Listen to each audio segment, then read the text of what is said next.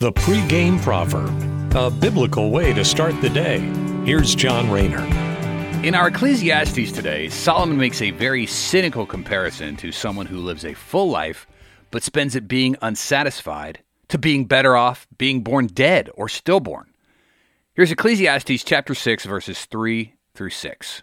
If a man fathers 100 children and lives many years, however many they may be, but his soul is not satisfied with good things, and he does not even have a proper burial, then I say, better the miscarriage than he.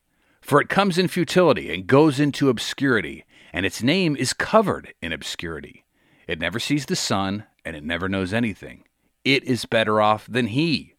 Even if the other man lives 1,000 years twice and does not enjoy good things, do not all go to one place?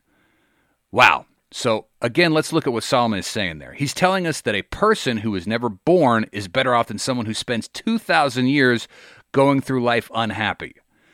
And we should think how this relates to our own lives. Are we unsatisfied with where we are right now?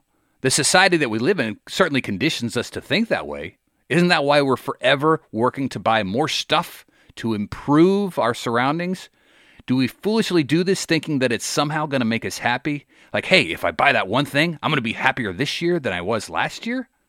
The best way to approach fulfillment is through the scope of eternity. And I don't think that Solomon here is really looking at it from that standpoint. He's saying a 2,000-year-old person and a person who is a miscarriage are headed to the same grave. So that, if God is not part of your worldview, that is definitely going to look very bleak and bring about a sense of cynicism that we sort of see in the text today. On the other hand, the biblical reality of Christ's death, purchasing a ticket to eternal paradise, should do the exact opposite. As Christians, we're just sojourners, or people passing through this life to the next destination. And who wouldn't want to be a part of that? No one wants to live only to die, but there is a life after this one. But the only path to that eternal life is through Christ. Thankfully, Jesus came, died, and rose on the third day for us so that we can have a life after the one we're in right now. That fact alone makes us much happier than Solomon, who is equating someone who lives 2,000 years to someone who lives for 2 seconds. You know, we're not all going to live 2,000 years, though. The one thing we don't know is when we're going to die. Death comes like a thief in the night. No one knows when it's going to happen. All we know is it's definitely going to happen. So if you or someone you know is thinking about this, remind them to confess, repent, and believe in Christ's death and resurrection. Thanks for listening and have a great day. Take care and God bless.